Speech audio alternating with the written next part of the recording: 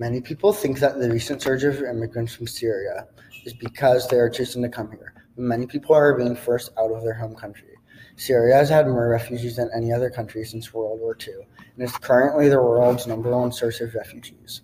Although there is no exact start date of this conflict, there has been a very traumatic and complicated civil war in Syria for about the past 8 years. According to Al Jazeera, there have been over 465,000 deaths, 1 million injuries, and 12 million people, which is about half of the country's full population, who have been displaced from their former homes. A lot of countries in the Middle East have totalitarian governments and dictatorships. When successful uprisings occurred in Egypt, the people in Syria believed that they had a chance.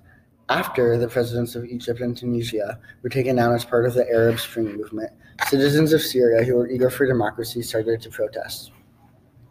One of the biggest sparks to light the Syrian revolution occurred in Tunisia when Mohamed Bouazizi, a local fruit vendor, set himself on fire in the middle of a farmer's market. Peaceful protests began to occur throughout Syria. When 15 boys were arrested and some killed for writing pro-democracy graffiti, the protests became bigger. President Bashar al-Assad responded to the protesters by either killing them or putting them in prison. Those in the Syrian military who did not support the suspension of free speech formed the Free Syrian Army, who are a radical rebel group with the goal of overthrowing the government. This is how the civil war began. The Islamic State, also known as ISIS, used the war as an attempt to build a totalitarian Islamic state. They have been one of the deadliest and most powerful extremist groups, especially at their rate of expansion, which has been very quick considering how they are fighting a front war and holding territories.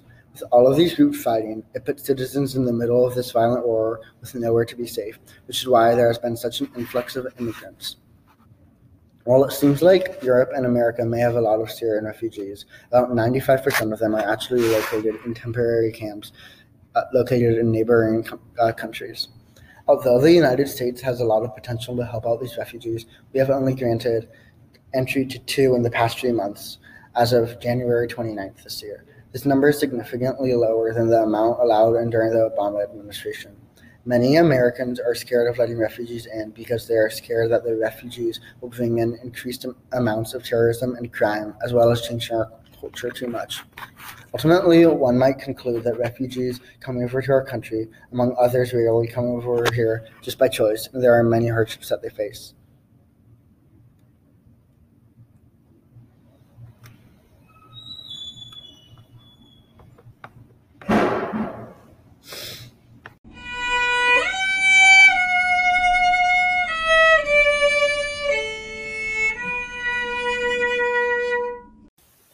An estimated 11 million Syrians have fled their homes when the outbreak of the Syrian civil war in March 2011 permeated across the country.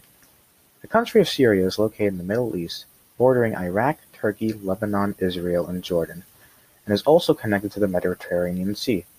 Syria has preserved itself across the ages, containing many pieces of ancient architecture and practice, having been found in a very old region of the world.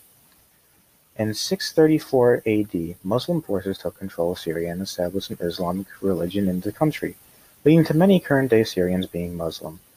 The main accumulative languages spoken in Syria are Modern and Old Arabic, although there are other languages are spoken in Syria. A major strength of Syria is its strong military, as Hafez al-Assad, who was the Minister of Defense and eventually overthrew the president to become president, had since between 1970 and 2000 strengthened the Syrian military, mainly to aid the Soviets, but as of his death, he's left Syria with a formidable military.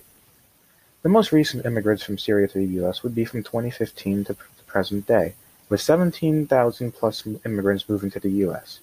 As due to the Syrian civil war, with 11 million plus civilians immigrating to new countries and places to avoid the atrocity that is the civil war, key areas where Syrians are taking refuge in the U.S. are states that have adequate housing, jobs, healthcare, and education.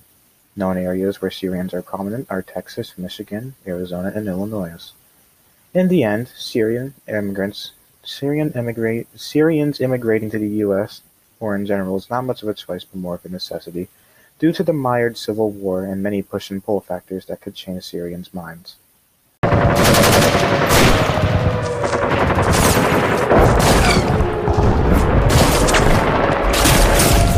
Syria broke out out into a civil war on March 15, 2011.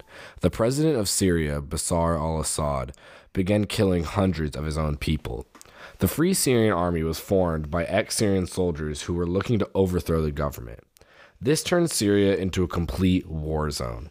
It also affected many families living there. One of those families was Mohammed al-Jamani's.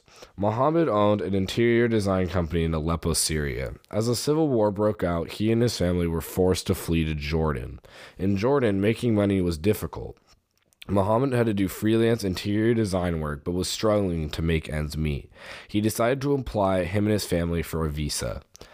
After the 18 to 24-month vetting process, Mr. al-Jamani and his family were finally allowed to come to America.